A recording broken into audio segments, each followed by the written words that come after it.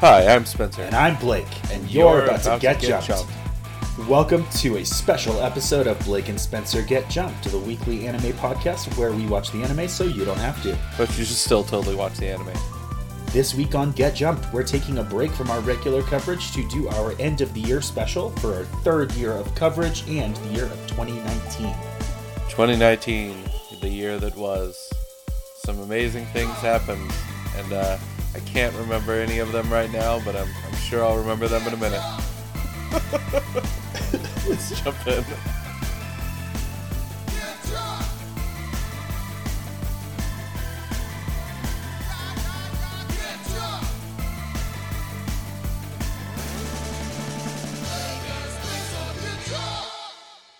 There's a ballsy move for someone who had their first child in 2019.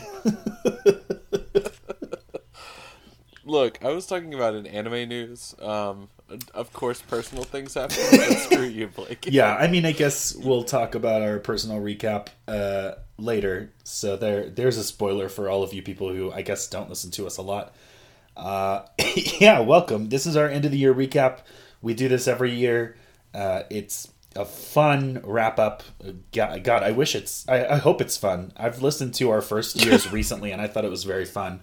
Yeah.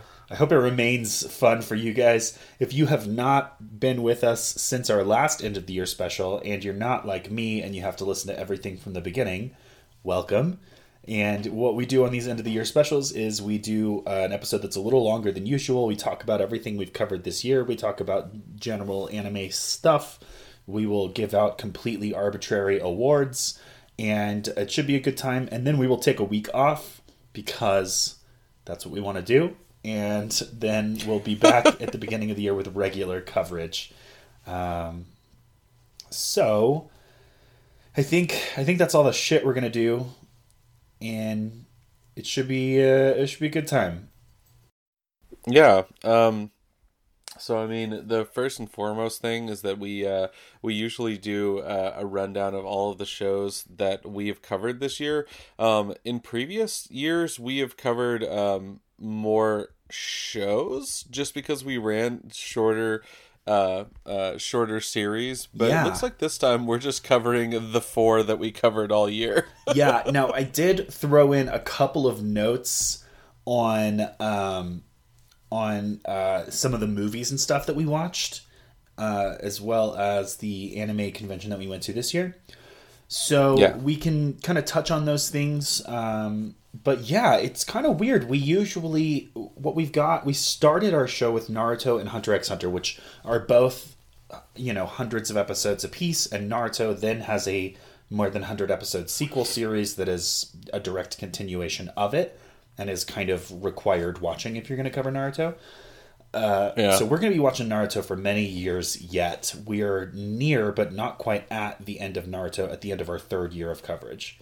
Now, to be fair, our first year started in July, so it wasn't a full year.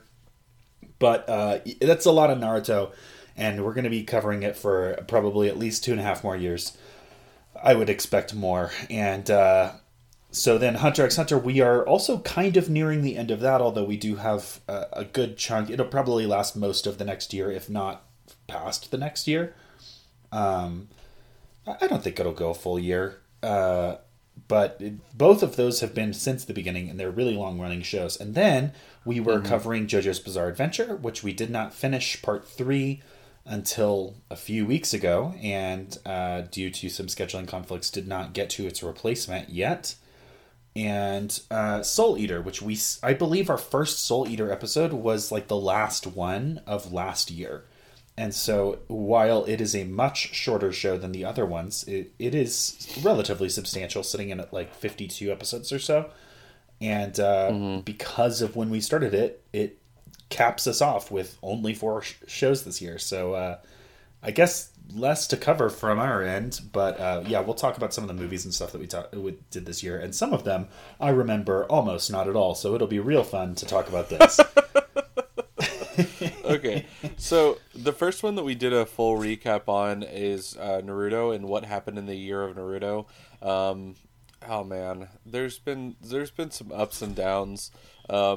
one of the ups was finally getting to the amazing fights that happen at the very end of Naruto, where everybody is trying to chase down Sasuke as he puts himself in a big jug and runs out of town. Like you do. One of the downsides of watching Naruto right now, though, is that I had to do that stupid coverage of all of those stupid filler episodes. That was kind of your fault. Look, the dumbest part about it was that I had to watch all of those episodes about how they did that run through. Man, Oh, I can't yeah. even get those episodes off of my brain. Yeah. Of, like, What was that? It was like they have to do a race in order to. You got to run, then you got to get on a boat. There's a then you lightning gotta run sword. Some more. Yeah, good times. I don't know if it's good times. It's definitely times. It's times though. that you did though. Anyways, So so in sad news, the Hokage died this year. yeah, that is how we started the year. So I guess kind of a bleak opening, but that was running on from the story before it. So if you're a Naruto layman, it's a ninja world, and they live in ninja villages, and the Hokage is the ninja president of their ninja village. And so Big Daddy Prez was killed by one of the villains, and we mourned his loss at the beginning of the year.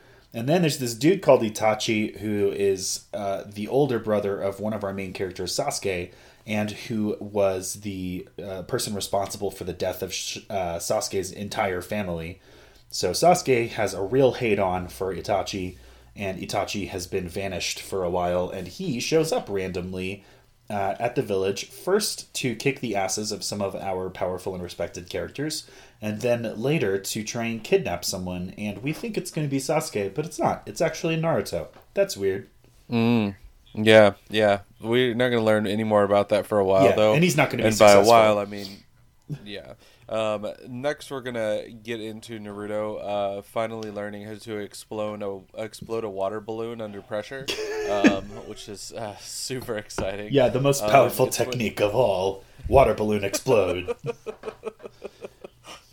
Yeah, the trick is that you have to spin the water inside of the water balloon.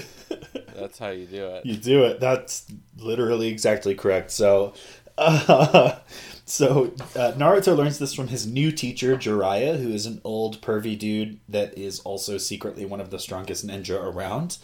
And they are on a quest to find Jiraiya's old teammate, a woman named Tsunade, who is an old, but she uses her techniques to make herself look younger than she is. She's not that old. She's in her 50s.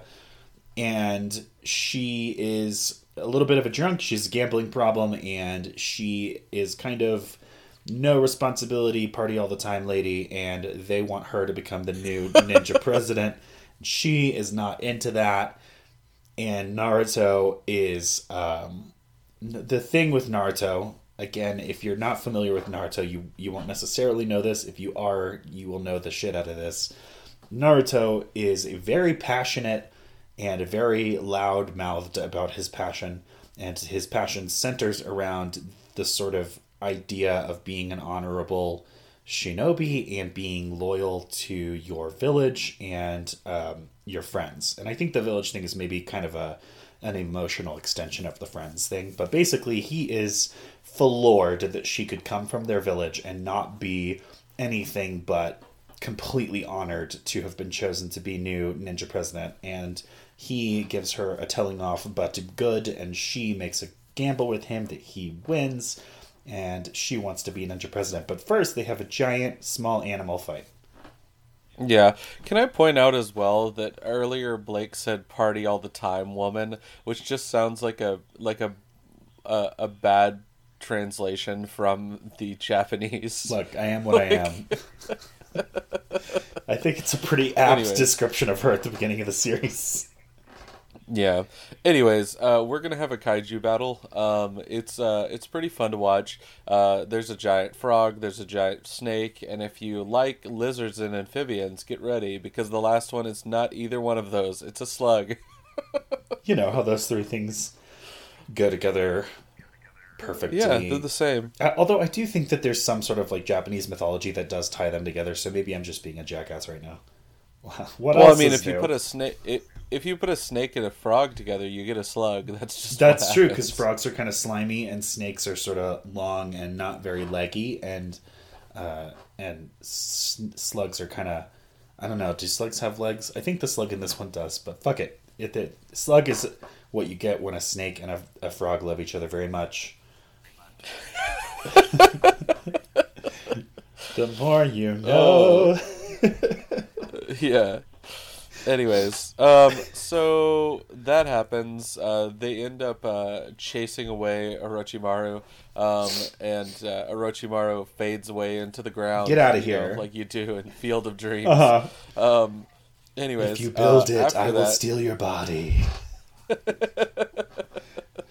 um, we also have a terrible thing that we find out that ends up not mattering at all. Much as we'll get into a theme of this year, which is that sometimes in Naruto they will introduce things that are supposed to be life altering and ending, and instead they just wave their hands away from them. One Yeah. of them is Rock Lee being completely broken by Gara, but instead of actually being completely broken, instead he's just going to be in the hospital for a little bit, and then he's going to be fine. Don't worry about it. Let me devil's advocate. I think this one is an instance where it is not as poorly done as we've seen. It's just rushed.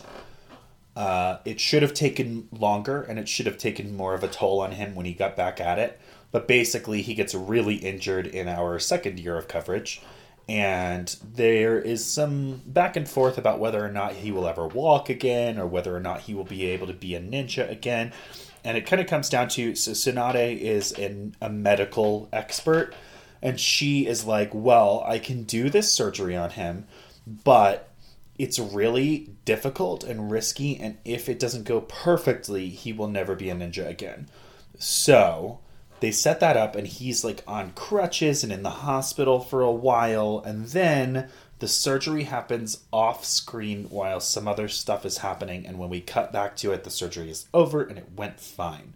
So there's like, it's Yeah. not a complete misstep like one of the ones that's coming up, but it is a bit of a hand wave. You're definitely right about Yeah. that. Like, they set up him getting better, but they don't pay off the drama of how unlikely it is that he will get better after building it up. Yeah.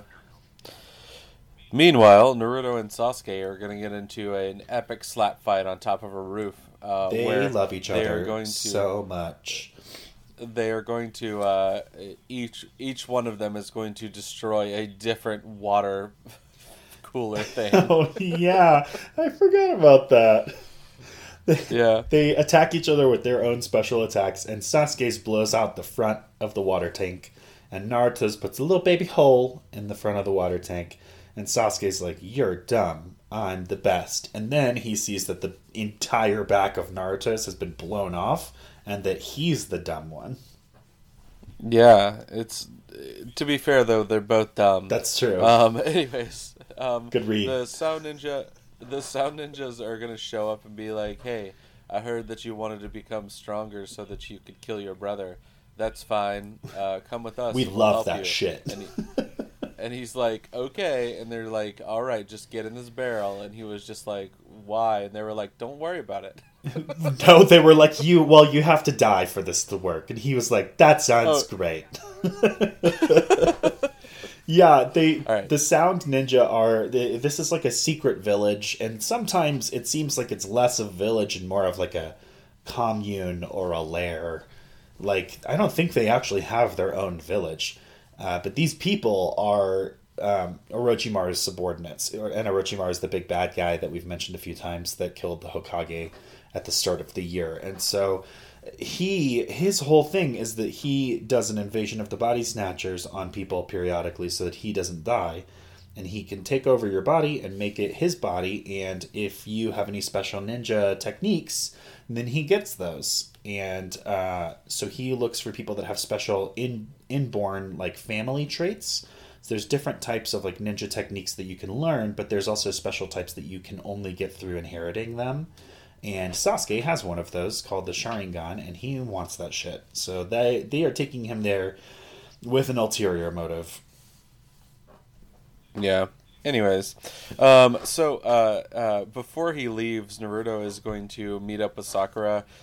She's going to make him promise to bring back Sasuke, and Naruto's like, I'm going to do it no matter how long it takes. And it will take. And that is the promise that runs throughout the entire show. Yeah. Here's a spoiler for you guys if you are not familiar with Naruto.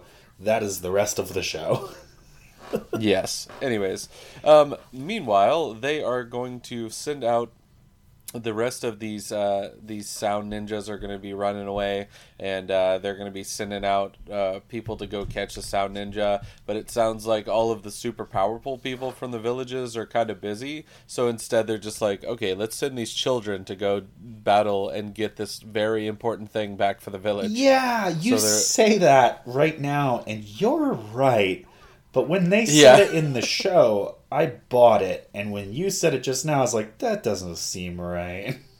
Yeah. Anyways. Well, it's because when Ninja President died, this was in the midst of an invasion where a lot of other people died or were injured. And the ninja villages of the world live in a state of sort of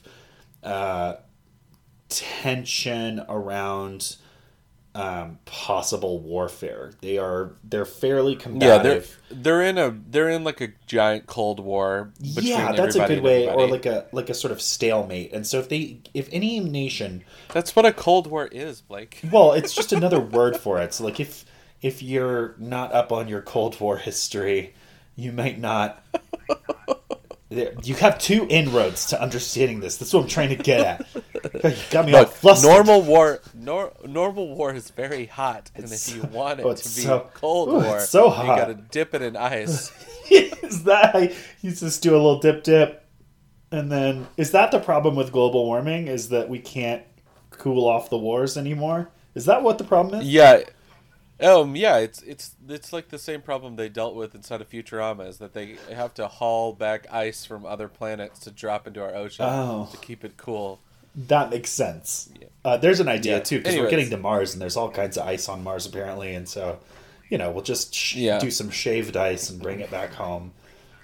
Yeah, that's what we'll do. Okay, anyways, so the strong ninja can't do this because they have to stay and protect the village, partly by just putting up a front of strength, but partly because like villages get contract work essentially, and their contract work amount is based on their known strength, and the village right now does not have that much strength, and so all their people are like busy doing the contract work when this thing comes up. So it makes sense, but you're also completely correct in your description of it, and maybe they should have just reallocated their resources. Oh yeah, it's anyways. So the team that's going to run after them is made up of children. It is Choji, Neji, Kiba, Shikamaru, and Naruto. Child Squad. They're all going to get into their own respective fight with one of the sound ninjas. Choji is going to be the first one. He's going to fight against Jirobu. Jirobu is a big fat guy who tries to eat people with dirt. So he does. What he tries to do. You are on top of it with these succinct descriptions today. This is also the first time that Naruto really shits the bed on making a promise and not following through on it. And granted, at our point in coverage, we don't know that it has failed us entirely, but Spencer and I have both seen most or all of Naruto, and we know that it does. And so the short version of the story, God, I hope we keep it short, is that Choji has a technique that requires him to eat these food pills, which basically give him a super burst of energy at some sort of cost. And the last one is an only to be taken in emergencies, break glass in case of fire kind of thing. And he states unequivocally before taking it that if I take this, I will die. And then he takes it, then he wins the fight, and then he has a death scene with all the trappings of beloved character is dying now. And then he sort of sits up against a tree, and his eyes, I don't even think he closes his eyes. I think they do that thing where the light goes out of his eyes while they're open. And then it cuts away from him and all sad music and stuff. And then later on, we will find out that he's perfectly fine and has had no lasting consequences from this. Yeah. Then there's a fight between Neji and Kidomaru. Kidomaru is a Spider-Man, not to be confused with Spider-Man or Spider-Man, a Jewish man who lives in Manhattan. Spider-Man! But instead, his name is Charles Spider-Man. Anyways, so Neji is going to get into a fight with this one, and they're going to go back and forth until Neji basically sacrifices himself to finally defeat the spider. And this is going to lead to yet another death scene, and he doesn't actually die. I think this one is less sure, though. Like, I remember being surprised that Neji survived this when I first watched the show, but being like, well, I guess you could...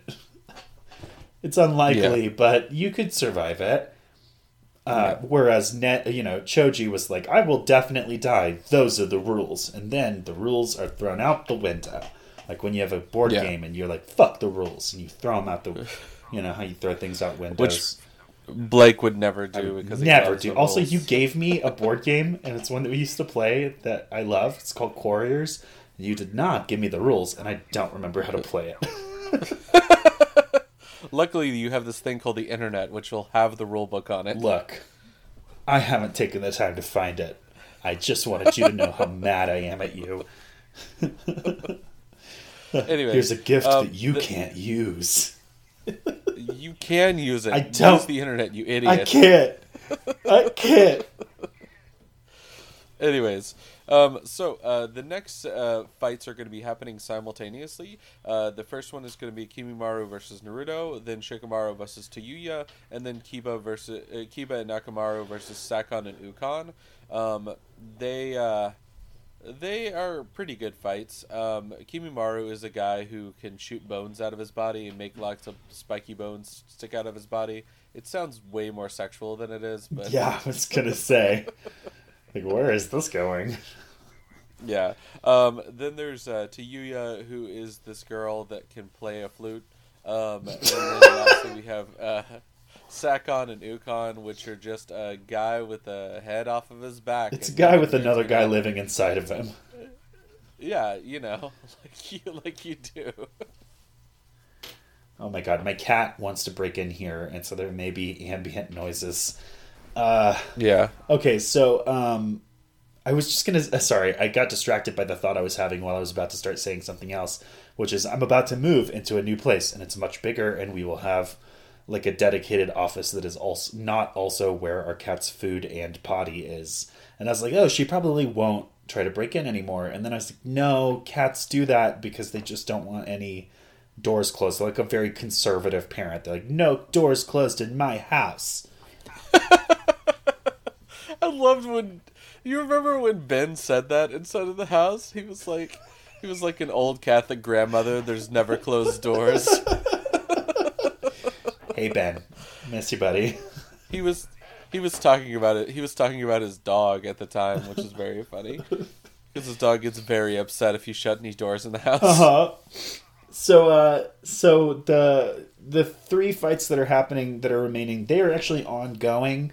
And at the end of our coverage, basically all of the heroes have taken a turn for the worse, and they are in a moment where they're about to be killed. And then someone else shows up to save them. Now, this first happens with Naruto, and the person who shows up is Rock Lee, who we mentioned earlier as having debilitating injuries, which about an episode before this we discover are no longer debilitating. Although they do say that he needs to take it easy, and he promptly appears not taking it easy, and I don't think there are any consequences for this. So he is going to have a pretty good fight that lasts like an episode or so against Kimimaro. Kidomaru is a different one. Kimimaro. They go back and forth.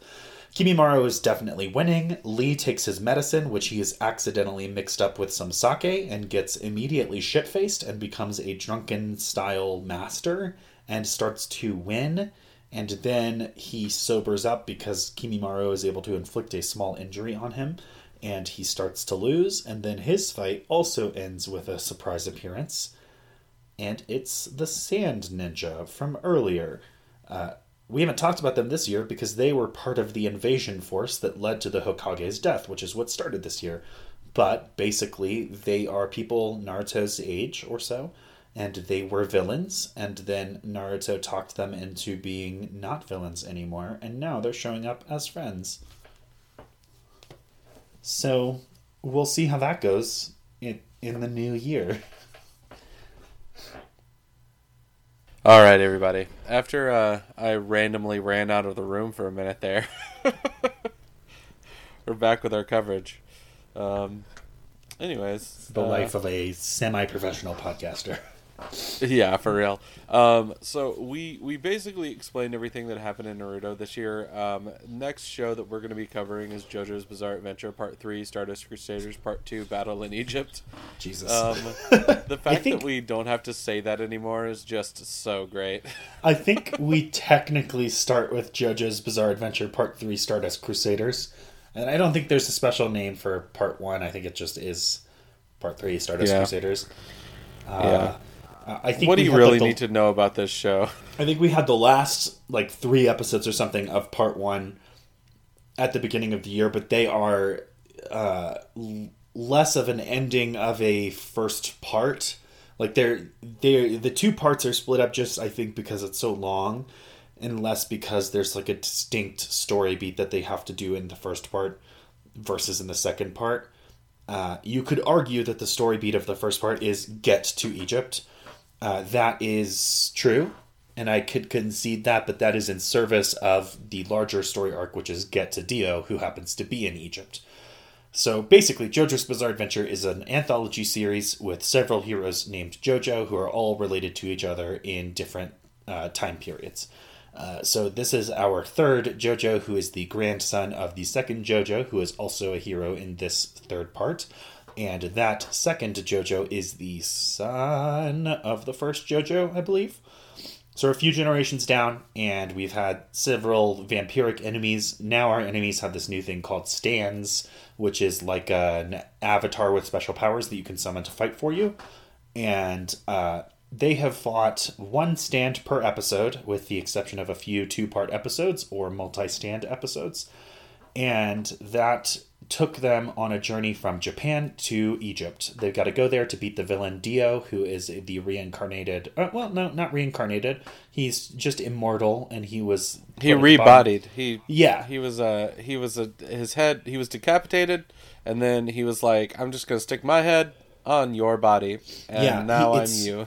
Like the song, Beyonce song, Get Them Bodied. He got him bodied.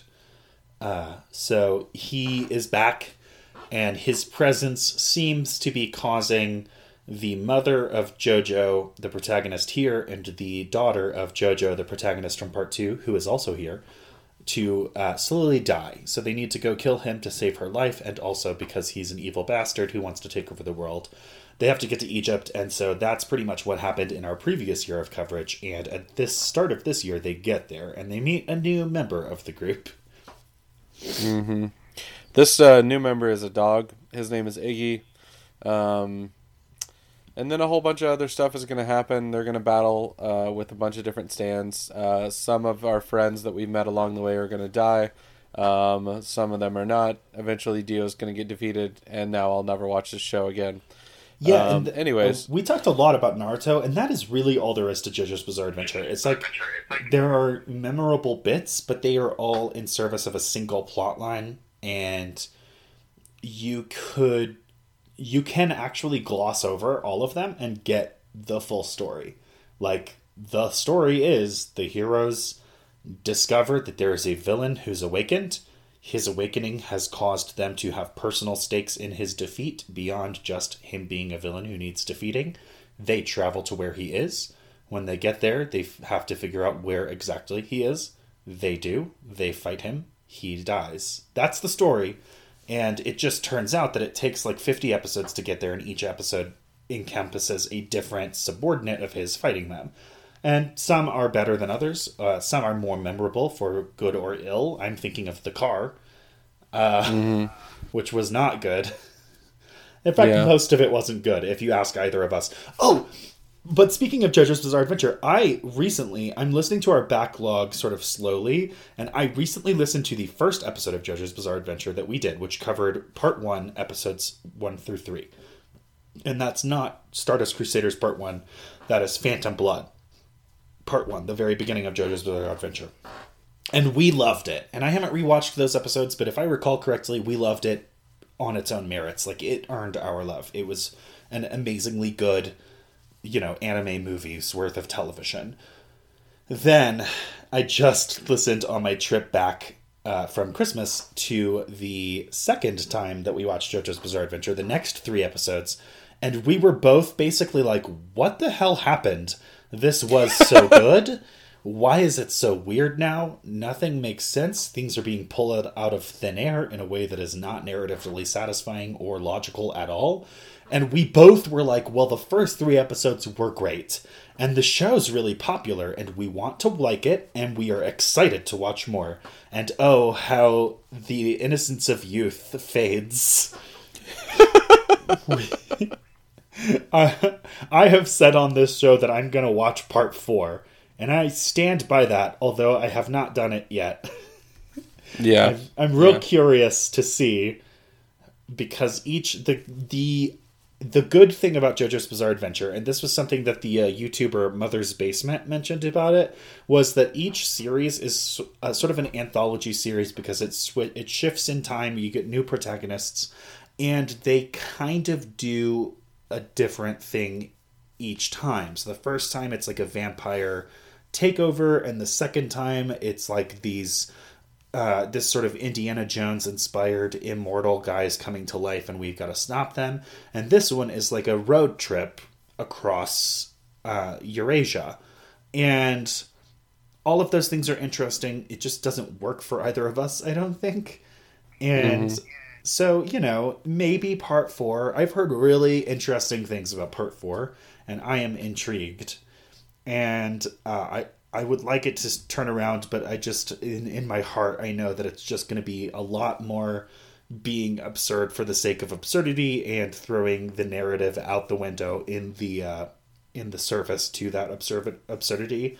And I am very narratively focused, as I think you are, Spencer, and that drives me goddamn nuts. Mm-hmm. So anyways, we'll see. Let's go over to Hunter x Hunter now. That's better. Sorry, Hunter what the x Hunter. fuck did you say? I mostly do it now just so that I can get a rise out of you.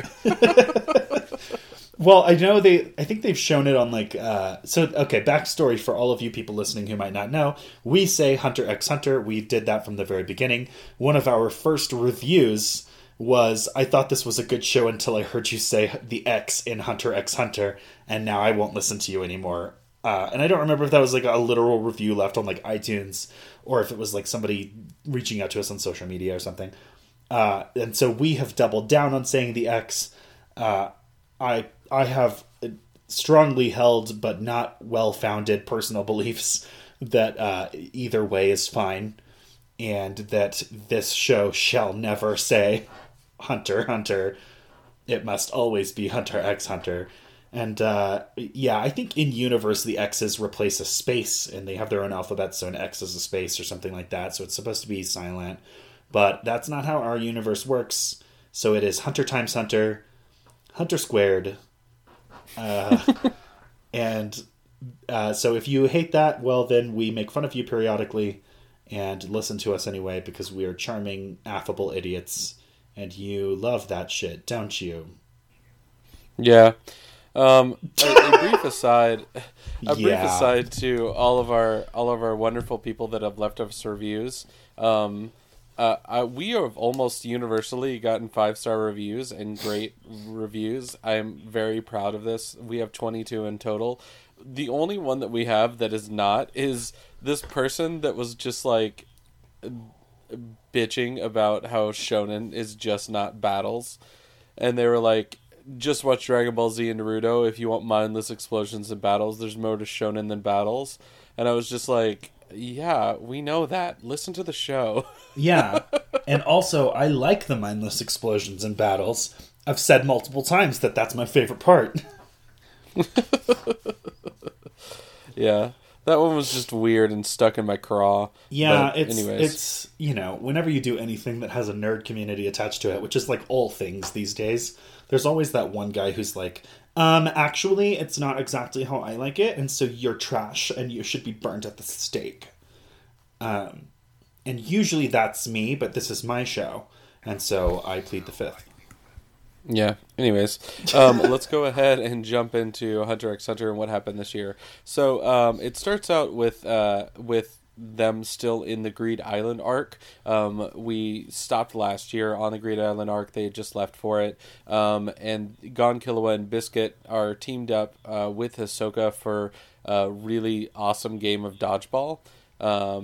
So that happened. Yeah, Gon and Killua are our lovable heroes. Hisoka is our super creepy villain. Biscuit is the trainer for our lovable heroes. And Greed Island is a video game that they're inside of that they then learn is not a video game, but is actually like a teleportation thing to a mystically protected island, and that they're in the real world, but they're playing by video game rules or some shit.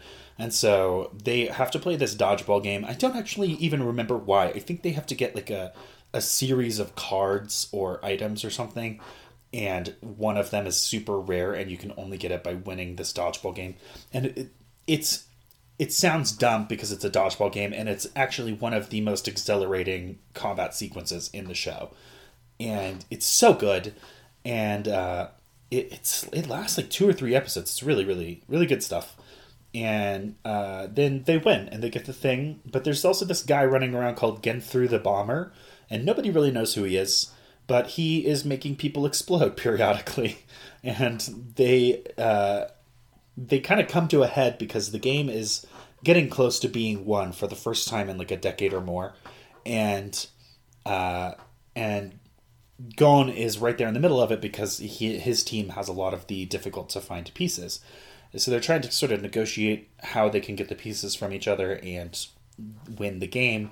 And Genthru the Bomber is like, I'm going to blow up everybody, and nobody knows who I am. And so they have to kind of come together with a couple other teams and try to take out Genthru the Bomber, which turns out to be one dude with 2 other friends who have a similar ability. That's also a great fight. Yeah, Greed Island is fantastic.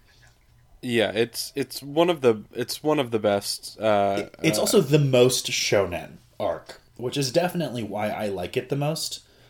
And I've heard about, so Hunter x Hunter continues past the show. I think the author is famous for taking several hiatuses, but he's back from one, and there's an arc going on now that sounds pretty shonen-y, and it sounds like my kind of thing, but it's not animated, so I don't know how I'm going to get to it. But I've heard good things, so this may not be my favorite arc in the entire series as a series, but in the anime, Greed Island is where it's at, and for me, it's all downhill from there. Yeah. Anyways, the rest of the show that we've covered this year is mostly about Gon, Killua, and the rest of the Hunter organization battling against these new monsters that have appeared called the Chimera Ants. They are interesting to me and gross and obnoxious to Blake. They're interesting, but the way that they do their thing just ticks a box for me that makes it hard for me to enjoy. And then the way that the story is told around them drives me nuts. Yeah. The biggest thing to remember inside of this plot arc is that you can't, much in the way that you can't trust George R.R. Martin to not kill the characters you love, you also cannot trust the creator of Hunter x Hunter to not kill your new favorite character, Kite, because that's going to happen. Yeah. So basically the Chimera Ants are bad because they eat creatures, and then they create a new generation with the traits of those creatures. They start to eat people, and so you basically get an army of super strong, dangerous humanoid monsters that are like anthropomorphic animals with ant parts. And they are creepy and cool designs, and they're sort of a an insatiably hungry species, and left unchecked, they could spread through the entire world and like completely destroy everything. So that's not great for the humans. So they want to stop them. This guy named Kite becomes a mentor for Gon and Killua for all of 3 seconds before he is unceremoniously killed. Gon has a lot of very dark feelings about that, but spends a little while in a sort of optimistic denial of his death. When he is presented with the evidence of his death, he gets a sort of out of character seeming dark resolve. Then Gon and Killua join up with the group that is trying to stop the ants, and they go into a new country that the ants recently took over to try and kill the newly hatched king, this guy named Meliaron. That's the guy who wants to kill the king. Oh shit, I don't remember the king's name. It starts with an M. Meruem? Meruem, yeah, you're right. Meruem, and he's got 3 super powerful guards, so they have a hard road ahead of them. But at the end of our coverage, Gon meets this guy named Meliaron, who is a chameleon dude who can basically make himself fade from notice, is his stealth ability. And so he wants to team up with Gon to try and kill the king, basically deliver a fatal blow before the king knows that they are there. And meanwhile, Killua befriends this like octopus sniper guy named Icalgo. So the ants have kind of shaken up with the king's birth, and some of them are defecting to the good guys. Yeah. And anyways, we are on the cusp of an invasion of the ants' kingdom here at the end of our coverage for this year. Yeah, that basically covers what we did in Hunter x Hunter this year. Let's go ahead and roll into Soul Eater, because we've been going for like a hot minute now. Yeah, Soul Eater is dope. Yeah, Soul Eater has a lot of really exciting things that have happened this year. We've got to meet Krona. Krona's a fantastic character. Excalibur makes his appearances this year. And he's the worst character, but also one of the funniest characters inside of the show.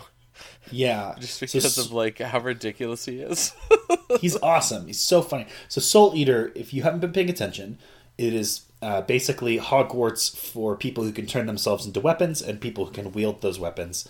And they learn how to fight people who have corrupted themselves into demons and kill them and eat their souls. There are also witches. They want to kill the witches and eat their souls too. And the demon people and the witches are kind of generically evil. They're not like, it's not like an episode of Power Rangers where they're evil because, but they just trend that way. And so our heroes are trying to take them out. And the thing about Soul Eater that I think we both love is that neither of us responds very well to anime comedy. A lot of it is just this sort of over-the-topness that I think to me comes off as trying to be funny instead of being funny, or making uncouth sexual humor. And I don't know exactly why that tickles the fancy of people who like that, but for me it just seems gross. And this show has a little bit of that, but for the most part it is very, very sincerely funny.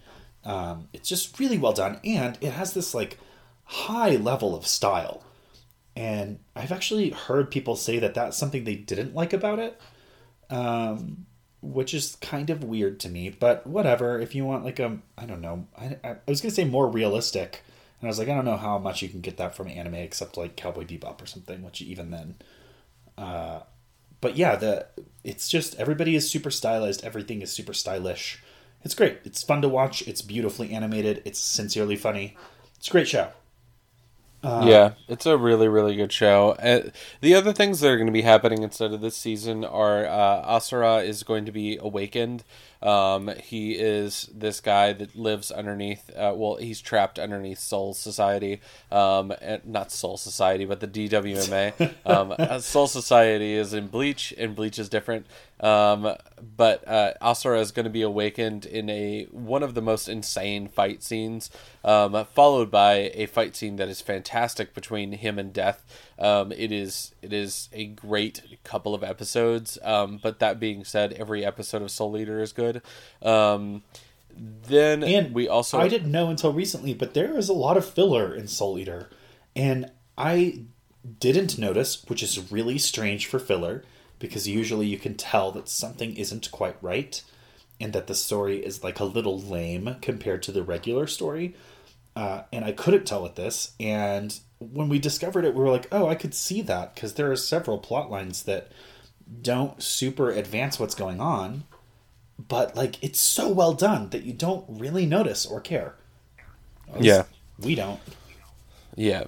The other thing that's going to be happening is that Krona, the person that we have met before, defects to the good side and then defects back to the bad side inside of these episodes.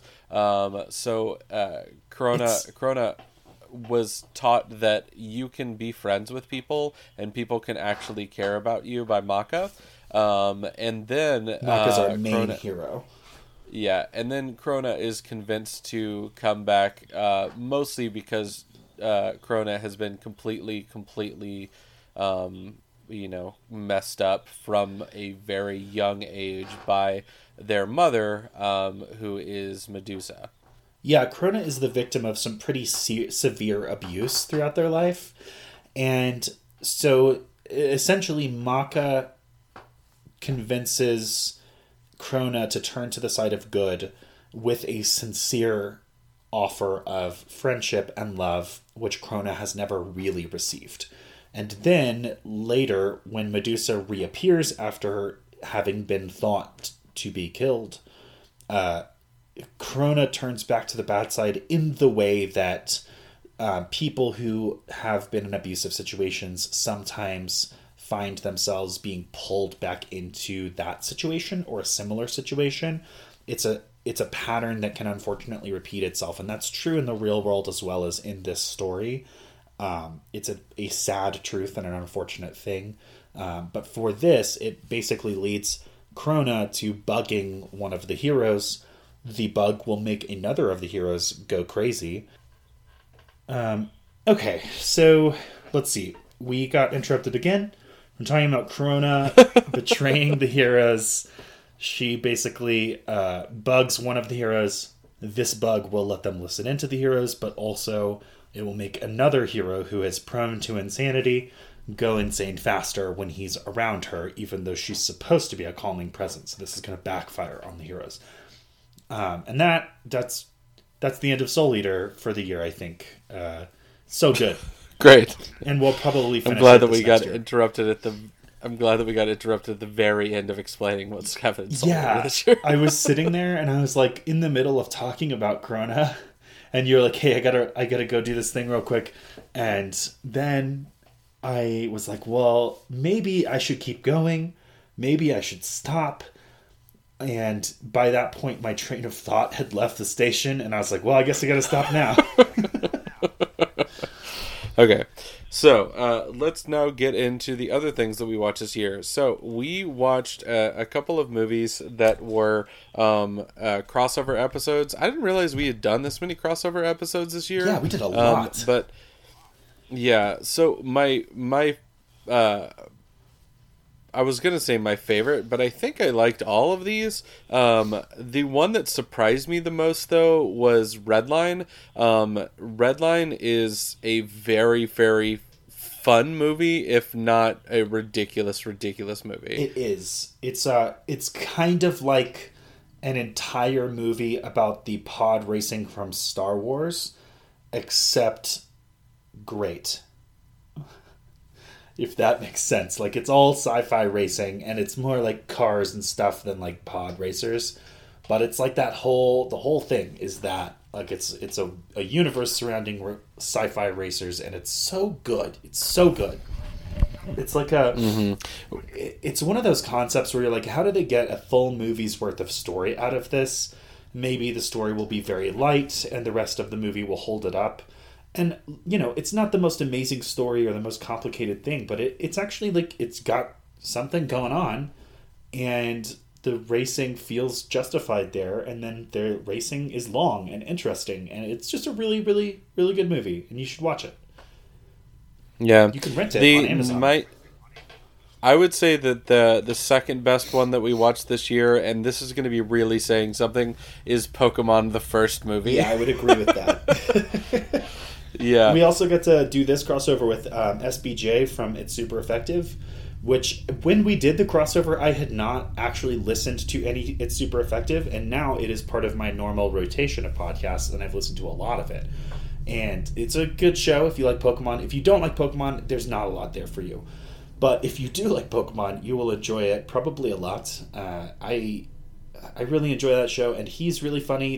They're all pretty great, but he's like the main host, so it's pretty cool. I got like starstruck in arrears because I was like, oh, when we recorded with him, I didn't know much about his show. But now he's the host of one of my favorite podcasts, and I can't believe that I got to record with him. Yeah, it's really fantastic that we got to do this, and I'm very proud sometimes of the cool shit that we get to do. The next, I would say, in the echelon of things that I would want to watch again would probably be the Bleach live action movie. Oh, see, I would go with Alita over Bleach. See, I hated Alita. I hated it so much. Yeah, I thought it was fine. If you listen to my review of it, and some people did and got annoyed with me that I hated it so much, I stand by it because as somebody who usually watches one thing and then tries to put it down for a while and then watch it again, I've watched Alita inside of the theaters, and then I watched Alita again when it came out on like DVD and on demand. And I hated it as much the second time as I did the first time, which usually just means that I like to stick where I was. It was one of those movies that I think did not go hard enough into the source material, and it bothered me because of that. Okay, I'm going to do a counterpoint. I thought it was good. I didn't think it was like super good. But I'm gonna make a comparison between it and Detective Pikachu, which I actually do think is like sincerely good. Detective Pikachu is a video game movie and is far and away the best. It's like Citizen Kane if you're only looking at video game movies. It's so good compared to those, and it is pretty good in the general echelon of movies. Like, not an insanely great plot, but really funny, fun to watch, that kind of thing. In the same vein, Alita comes from another difficult adaptation category, which is the adapting of an anime, and particularly an anime series, or a manga series. I think Alita has both, but I'm definitely aware of the manga. So Alita is really good for an anime manga adaptation. For a movie in general, it is good, but it has some major flaws. And there are some serious pacing issues. There's a lot of world building going on, and some of it feels like an as you know kind of brush off, and I'm like, but I don't know. And some of it is explained more thoroughly, and there's like a few things going on in the plot where it seems like, it, as somebody who has not read or seen the original Alita Battle Angel, I got the impression that there were several plot lines that went over an extended period of storytelling, and that they were trying to pay homage to those several plot lines while also condensing the storytelling into a 2-hour film. Because storytelling for a movie is pretty focused, and storytelling for a TV show, especially an anime TV show, tends to be a little bit more meandering, sometimes in better ways and sometimes in worse. You get something like Naruto, where the arc that we're in right now is the Sasuke retrieval arc. The point is Sasuke is defecting from the village. Naruto is on a team that's trying to stop him from getting away and return him to the village. And on the way to there is an entire arc of like 30 or more episodes where all kinds of stuff happens, but it's not super plot heavy.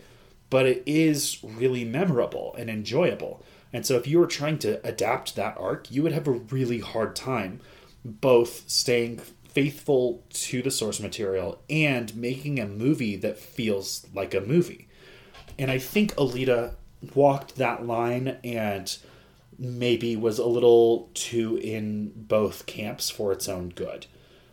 I'm definitely a little bit more open to like general adaptations than you are, it seems, in general.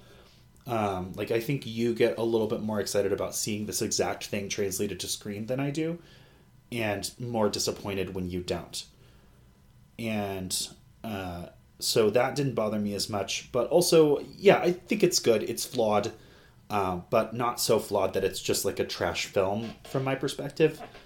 And I thought it was pretty decent. And I was very happy to see it do okay for itself. I don't know that it did great, but I think it did fine and was well made. And that's good news for future anime adaptation properties. Yeah. Meanwhile, there is the worst movie of the year, which is Spriggan. It is about a very dumb super soldier plotline that nobody asked for. What are my fucking notes? I wrote 3 sentences for this movie. Super soldier student, literal Noah's Ark, you know how it is. What? It's very stupid. It's a movie that I had a really hard time following. The most frustrating part about it is that there's some action scenes that are actually really fun to watch, but the plot line is just a hot mess. Well, it actually has the same problem as Alita, which is that it is adapting a much longer work, and it is trying both to fit the point A that is where they chose to start the story and the point B that is where they want the story to get to, with a lot of shit that happens in between there. And it's the same issue where they're trying to like touch on these things that in the course of the series that it's adapting have time to breathe because it's an ongoing series. But this is a movie, and so you need things to move and you need them all to flow and work together, and it doesn't. And it's a little bit anime sometimes, maybe even often, have a tendency to jump the shark at the end. I would say Neon Genesis Evangelion is one of the most famous examples of this, where you just kind of run off into left field and make up some wild shit that not everybody really gets, and then it's over. And this movie kind of does that. And it is... Yeah. It's a little bit more sensical. It's random. But it makes sort of sense if you, like, reconstruct the plot and how we got here, more so than some shows and some series. But I think because of the nature of it being a single movie, it doesn't stick the landing because it just doesn't have enough time to build up to this. Otherwise, it would be like a 4-hour movie or more. Yeah. All right. So then let's just go ahead and get on the other crossover episode we covered this year, which was an interesting one. We talked to Anime Motivation about anime piracy, which is really interesting. That one was not really us watching anything. It was just us going over how it is in the United States, how it is in other countries.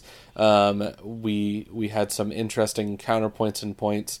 I also watched the Naruto's second film, which is about the Stone of Galil, and it is a very weird Naruto movie that it's a lot of hand-wavy magic that I did not enjoy a ton, but it's definitely better than some of the other Naruto movies. Well, and the thing about most anime movies, and I've seen several Naruto movies, and this is true for all of them, is that the anime movies have a tendency to exist outside of canon. You can usually comfortably place them inside of canon at a specific point where you're like, this character has an ability that they learned in these episodes, but not the scar that they got in these episodes or whatever. So you can kind of figure out where it goes, and usually it fits relatively comfortably. And the movies play by the rules of filler, which is that things can happen in them, but the characters will be returned to their status quo by the end of it. And so what I learned from watching several Naruto movies growing up is that the Naruto movies are a good chance to get really high quality, well produced action sequences that are good for a great fight, and then that's that. Like, the plots tend not to be very good, but the fights usually are great and they're animated really well. Yeah. Did you find that to be the case with this one? Yes, except for there were some anticlimactic fights that happened at the very end, which were frustrating. But whatever, what can you do? Yeah, I think I think that's also a thing that I noticed with the Naruto fights is that like the best fights are the midpoint fights, and then the end fight is always like he has a new thing to add to his Rasengan and it wins, and you're like, yeah, but he didn't do anything for that. Yeah. Anyways.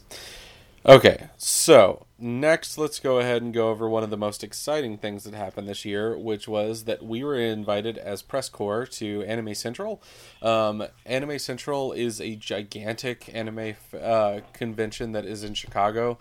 It is way bigger than the first one that we went to. I will not say better because the anime con that we went to in Portland was just as fun. It was just not nearly as many people as the one in Chicago. Yeah. The one in Chicago was just like, oh god, there are a lot of people.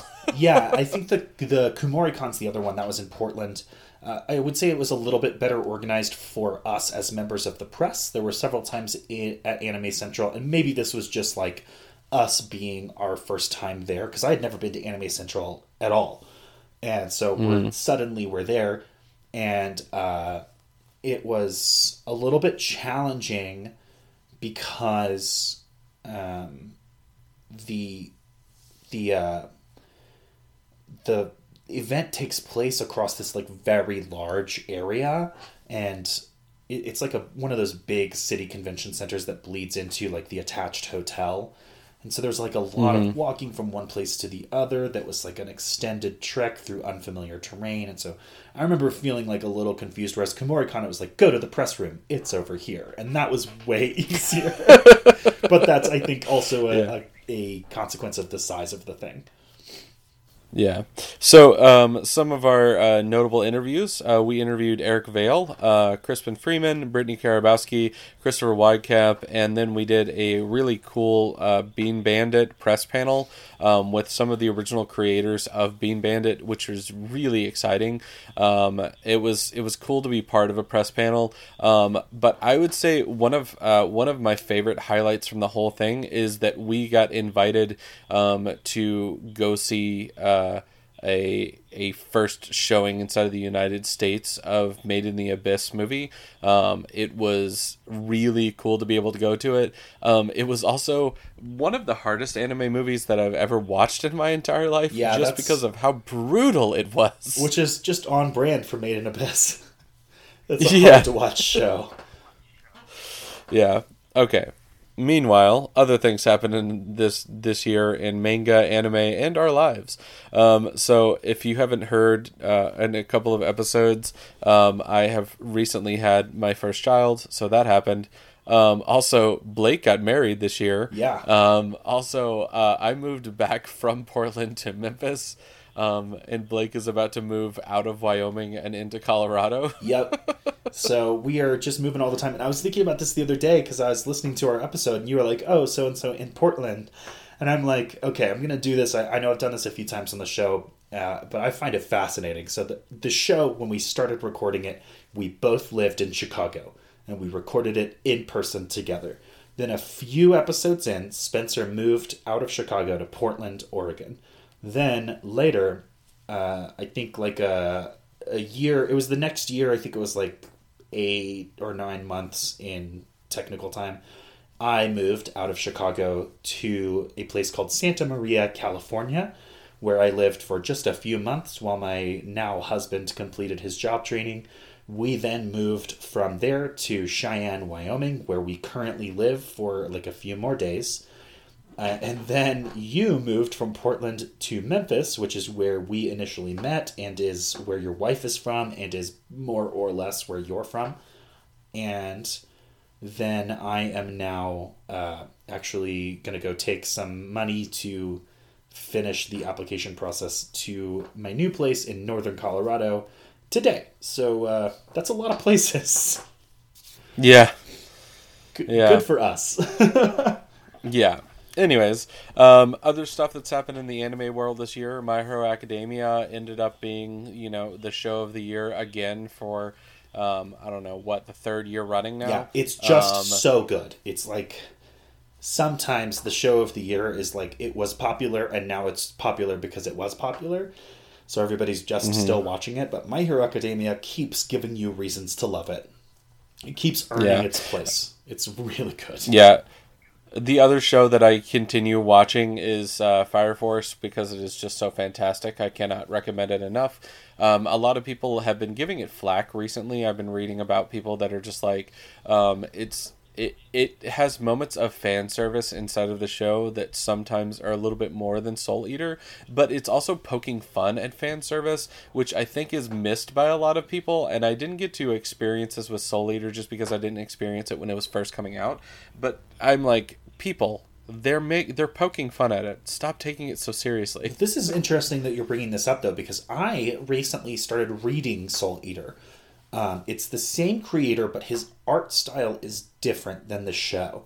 My understanding, as a sort of outsider who has done very little research on this, is that the manga slowly gains a more clear style that more closely resembles the show.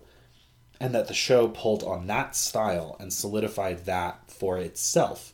But when you read the manga, things are just a little bit different. They almost evoke to me a more of a romance genre style of art as far as like the way that they do the eyes and stuff like that.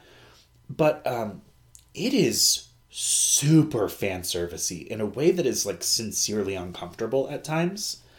And it is toned way the fuck down in the show, which is crazy because the show has some serious fan service moments. Like literally the first adventure of our main heroes is they go to try and find this witch, and she has a running gag where she is frequently naked and taking like a bubble bath or something, and the bubbles are like barely covering her nipples and her like hoo-ha. Can I say that? And yeah, hoo-ha. So it's wild. Like there's a shot in the manga where she is naked and is not covered by bubbles, and her naughty bits are literally just not drawn on.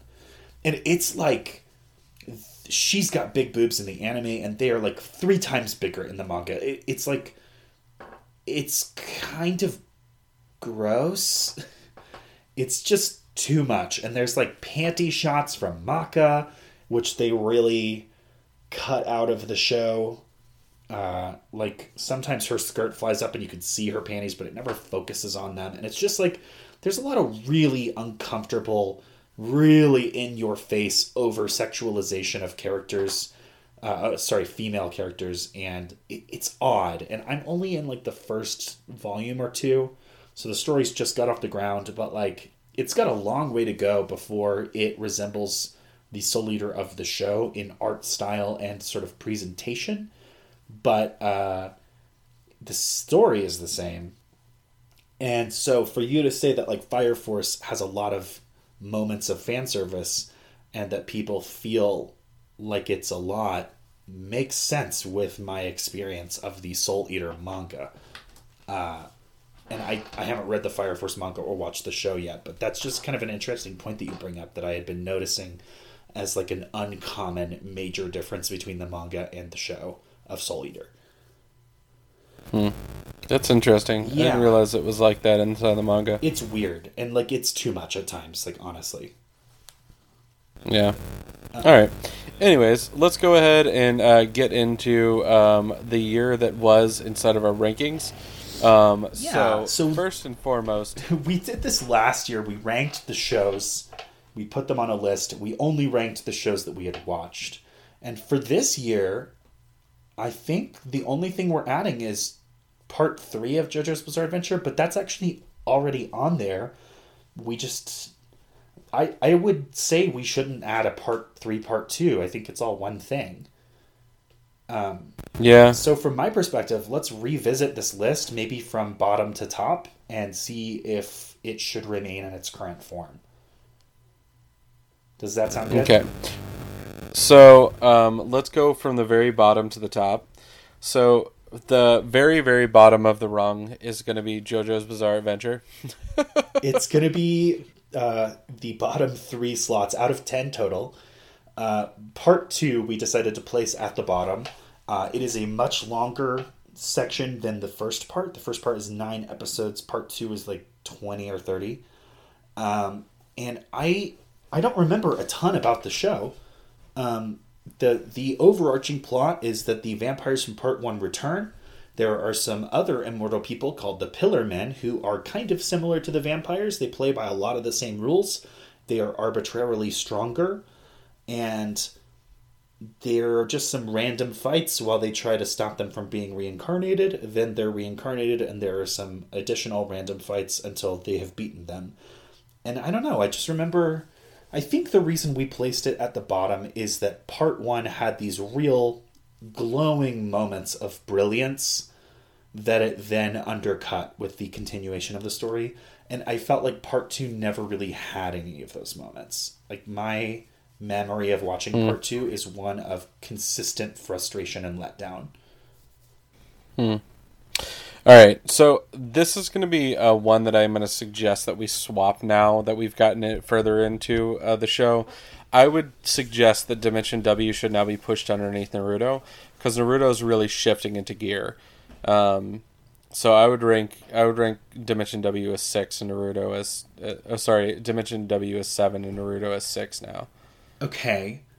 I have mixed feelings on that. I think that Naruto right now is really good, and I think that when it shifts into Shippuden, it will get better. But I'm not sure. It's weird. It's sort of an apples to oranges comparison, because Naruto is more than 100 episodes of plot, and then it has a sequel series which is more or less a direct continuation and is required if you want to finish out the story of Naruto. And Dimension W is 12 episodes. And yeah. So I don't know. I think I like Naruto more. I've also seen and read a lot of Naruto in my life, and I've watched Dimension W once for our show. But yeah, from my perspective, I loved Dimension W. I thought it was very good. And it's also like a tightly told story without a lot of downtime, whereas Naruto is a frequently poorly told story with a lot of downtime. Less so in the manga, but still a little bit of that meandering stuff that comes from being a weekly publication where you just got to put something out. And you're sort of making it up as you go along. I think I'm going to agree with the next listed numbers, which are going to be Soul Eater is 5, Hunter x Hunter is 4, Fooly Cooly is 3, One Punch Man is 2, and Bebop is number 1 and king of all time. Yeah, the only one I would take offense with is Soul Eater versus Hunter x Hunter. On my list, I would probably put Soul Eater above Hunter x Hunter, because I like Soul Eater the whole time, and Hunter x Hunter I am also frequently frustrated with. And I was recently listening to an episode of our coverage of early Hunter x Hunter where I had this epiphany that it's not an action anime, it's an adventure anime, and the point isn't the fights. And unfortunately, that's just not what I want. And they also kind of tease the fights and then frequently don't give them to you. And I find Hunter x Hunter to be an extremely well-told story that is also narratively infuriating at times. And the current arc that we're in, the Chimera Ants, I feel is a huge misstep in narrative storytelling. We haven't gotten to the reason for that. That'll be our next year. But basically there are major pacing issues that will come into play. And I don't know. For me, I would definitely put Soul Eater above that. Yeah, I kind of agree with that as well. Okay. Well, okay. So the last thing that we're gonna do is our awards for the year. So, and I haven't even thought about any of these. So let's see what we come up with off the top of our head. So best OP, that's the opening animation. And that for me, that's actually an easy win. My favorite opening from Naruto is the current one, the sort of yellow colored intro that accompanies the Sasuke retrieval arc. It is upbeat. The animation is snappy and exciting. It's so good. The song is fun. I just love it. Love it. Love it so much. And I think I know yours also. Yeah. Well, actually, that's not true. My favorite is going to be a little bit off the rails here, just because I love that Naruto opening. But I'm going to give it to JoJo's Bizarre Adventure, just because I think that JoJo's Bizarre Adventure has an opening that is probably the best part of the show. I thought that you were going to swerve off of Naruto and give it to Soul Eater, which also has a phenomenal opening. I love Soul Eater's opening, but I want to talk about JoJo's Bizarre Adventure's opening before it is finally gone from our memories. And it's literally one of the best parts of the entire show, is this opening of the show. It is super upbeat, super weirdly animated with like some like 3D animation and weird stylized moments. But it's also like a really exciting moment before you're given a show that doesn't live up to the OP. Yeah, let me jump on your train here for a second and add 2 bits. One is that the opening, they do a really fun thing with the opening at the end of the show, which is they are fighting Dio. Dio has the ability to stop time, and they incorporate that into the intro. And so they have the intro cut out and add in this extra section just for the final boss battle. And that is really smart and a really good use of the medium.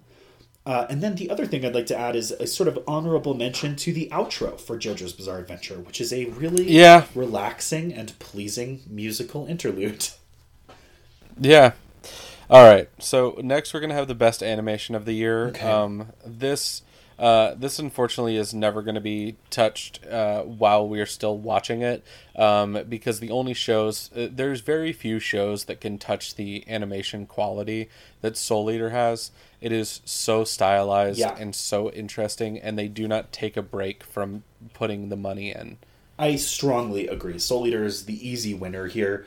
Naruto has some highlight moments. Hunter x Hunter is also of a very high quality, but the difference is that Hunter x Hunter has to make more than 100 episodes, and Soul Eater just has to make a year's worth, so they're able to use their money a little more efficiently.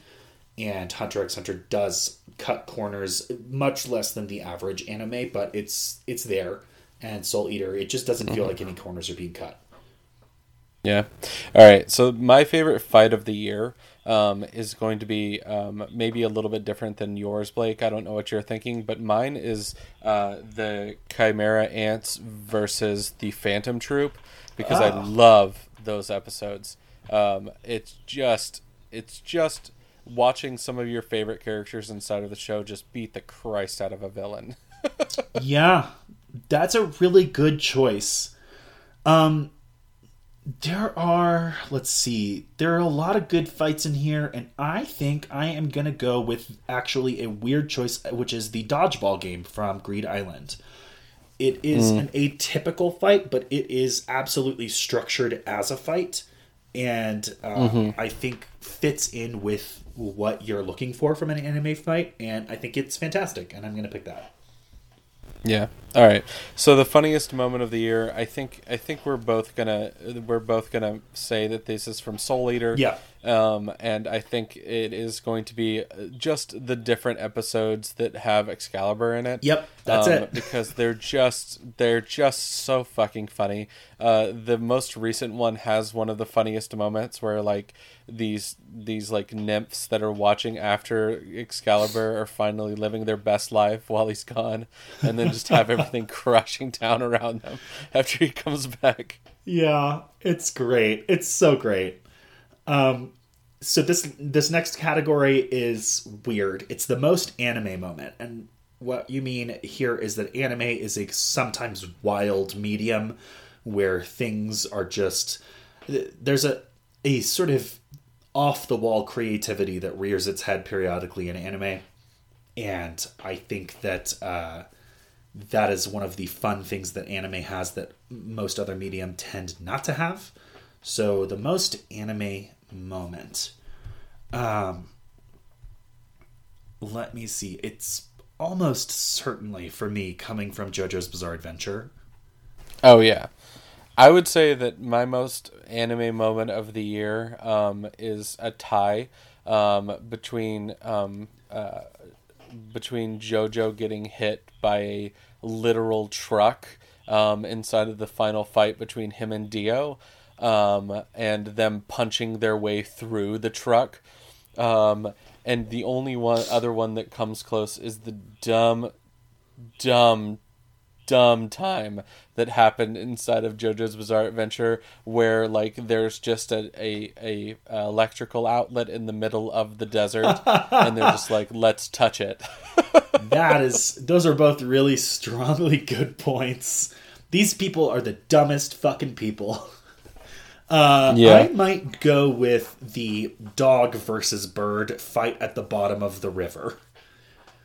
That is crazy talk, and it happens unironically in this show.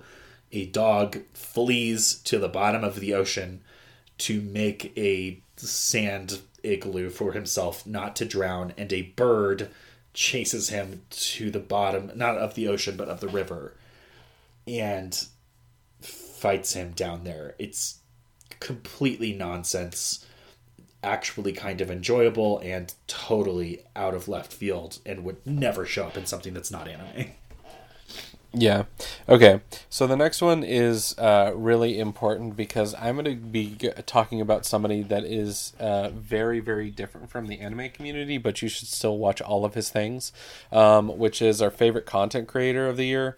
And I would say that my favorite content creator of the year is going to be from Polygon, and that is Brian Gilbert, because he is just the best. He is hilarious and really smart and great. Yeah, I gotta agree with you there. I was going to say Mother's Basement for myself. I watched a lot of Mother's Basement this year. Usually I pick Super Eye Patch Wolf. Super Eye Patch Wolf is still great, but Mother's Basement releases several videos a week. I think 2 videos a week, often clocking in at around 20 minutes. So that's a lot of content. And he talks about almost exclusively anime and has some really good insights. He has some really good series breakdown, which includes spoilers sometimes. So beware if you want to watch a video about a show. Try to check around and see if he's got a few videos about it, or if there's some indication that it's going to discuss the entire thing. He will also often tee you up. But he also talks about different genre trappings of anime. He just kind of covers the gamut of it, and it's a really good channel. He also has a lot of pro JoJo's Bizarre Adventure content. So if you're into that and you're not getting it here, then you can find that there and come back to us for other things. And he also has a lot of Sword Art Online hate, which is really fun and funny to watch. I've never watched Sword Art Online, but I really enjoy his takedowns of it. And so if you love to hate on that show too, he's got a lot of stuff for you. Yeah. The next 2 are pretty interesting. Anime we're most excited to watch, and then favorite anime of the year. Anime that I'm most excited to watch is I don't know if it's going to be a little bit of a cop-out, but I'm really, really excited to watch some more of these different shonen shows that are off the unbeaten path. There's a bunch of these shows that I'm going to be covering in the series for our Patreon patrons, that are just shows that I know that we will never cover inside of this if I didn't cover it here. But the other one that is a kind of a reveal for next year is well, it's not really a reveal because we kind of said on the last episode, is that our poll is officially closed, and we are going to be watching Yu Yu Hakusho next, and I am so pumped about it. Yeah, that is very exciting. I have actually watched a little Yu Yu Hakusho this year because I did not anticipate us doing it on our show. So I've watched the first few arcs. It has this really great classic feel to it. Where it's definitely from the DBZ era before the storytelling sort of switched into a slightly more modern way of doing things, and it's just it's so good, and it walks this line between feeling very nostalgic but also telling a great story. So I'm really excited to rewatch the beginning of it and then continue, because I've never seen the whole thing. I know what happens, but I have not seen it, and so I'm excited to really experience it. I would say the anime I'm most excited to watch, though, I'm a little bit of a broken record here, is My Hero Academia. It has a new season. The new season is supposed to be very, very good, which is not a surprise because the entire show is very, very good. But it is, to me, a constant, pleasant surprise at how good it is at sustaining this sense of hope and enthusiasm and thrill that just permeates the show. It is just, it's a good time. It's really beautifully animated. It has some of the best fights I've seen in anime. All of those things I like, but you can find those in shows that don't have a good story to tell. This one accompanies that with a really good story. It's a simple story, but it's excellent, and it's really well told. I don't know what happens next. I haven't read ahead in the manga. I have been avoiding any discussion of season 4. I've basically seen people talk about that it's good and that there are some big things that are going to happen in season 4, and I don't know anything else beyond that. And I'm really excited to watch it, and I know I talk about it a lot, but it's consistently excellent. So definitely worth checking out if you haven't yet, and definitely my most excited. Yeah.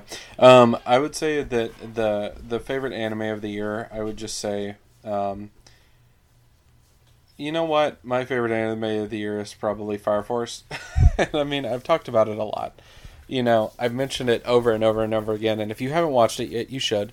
I would just say that I have now watched the entirety of the first season. I can say that it starts at a high level and it goes way beyond that by the end of the first season. It is a fantastic show that has a crazy, crazy world built into it.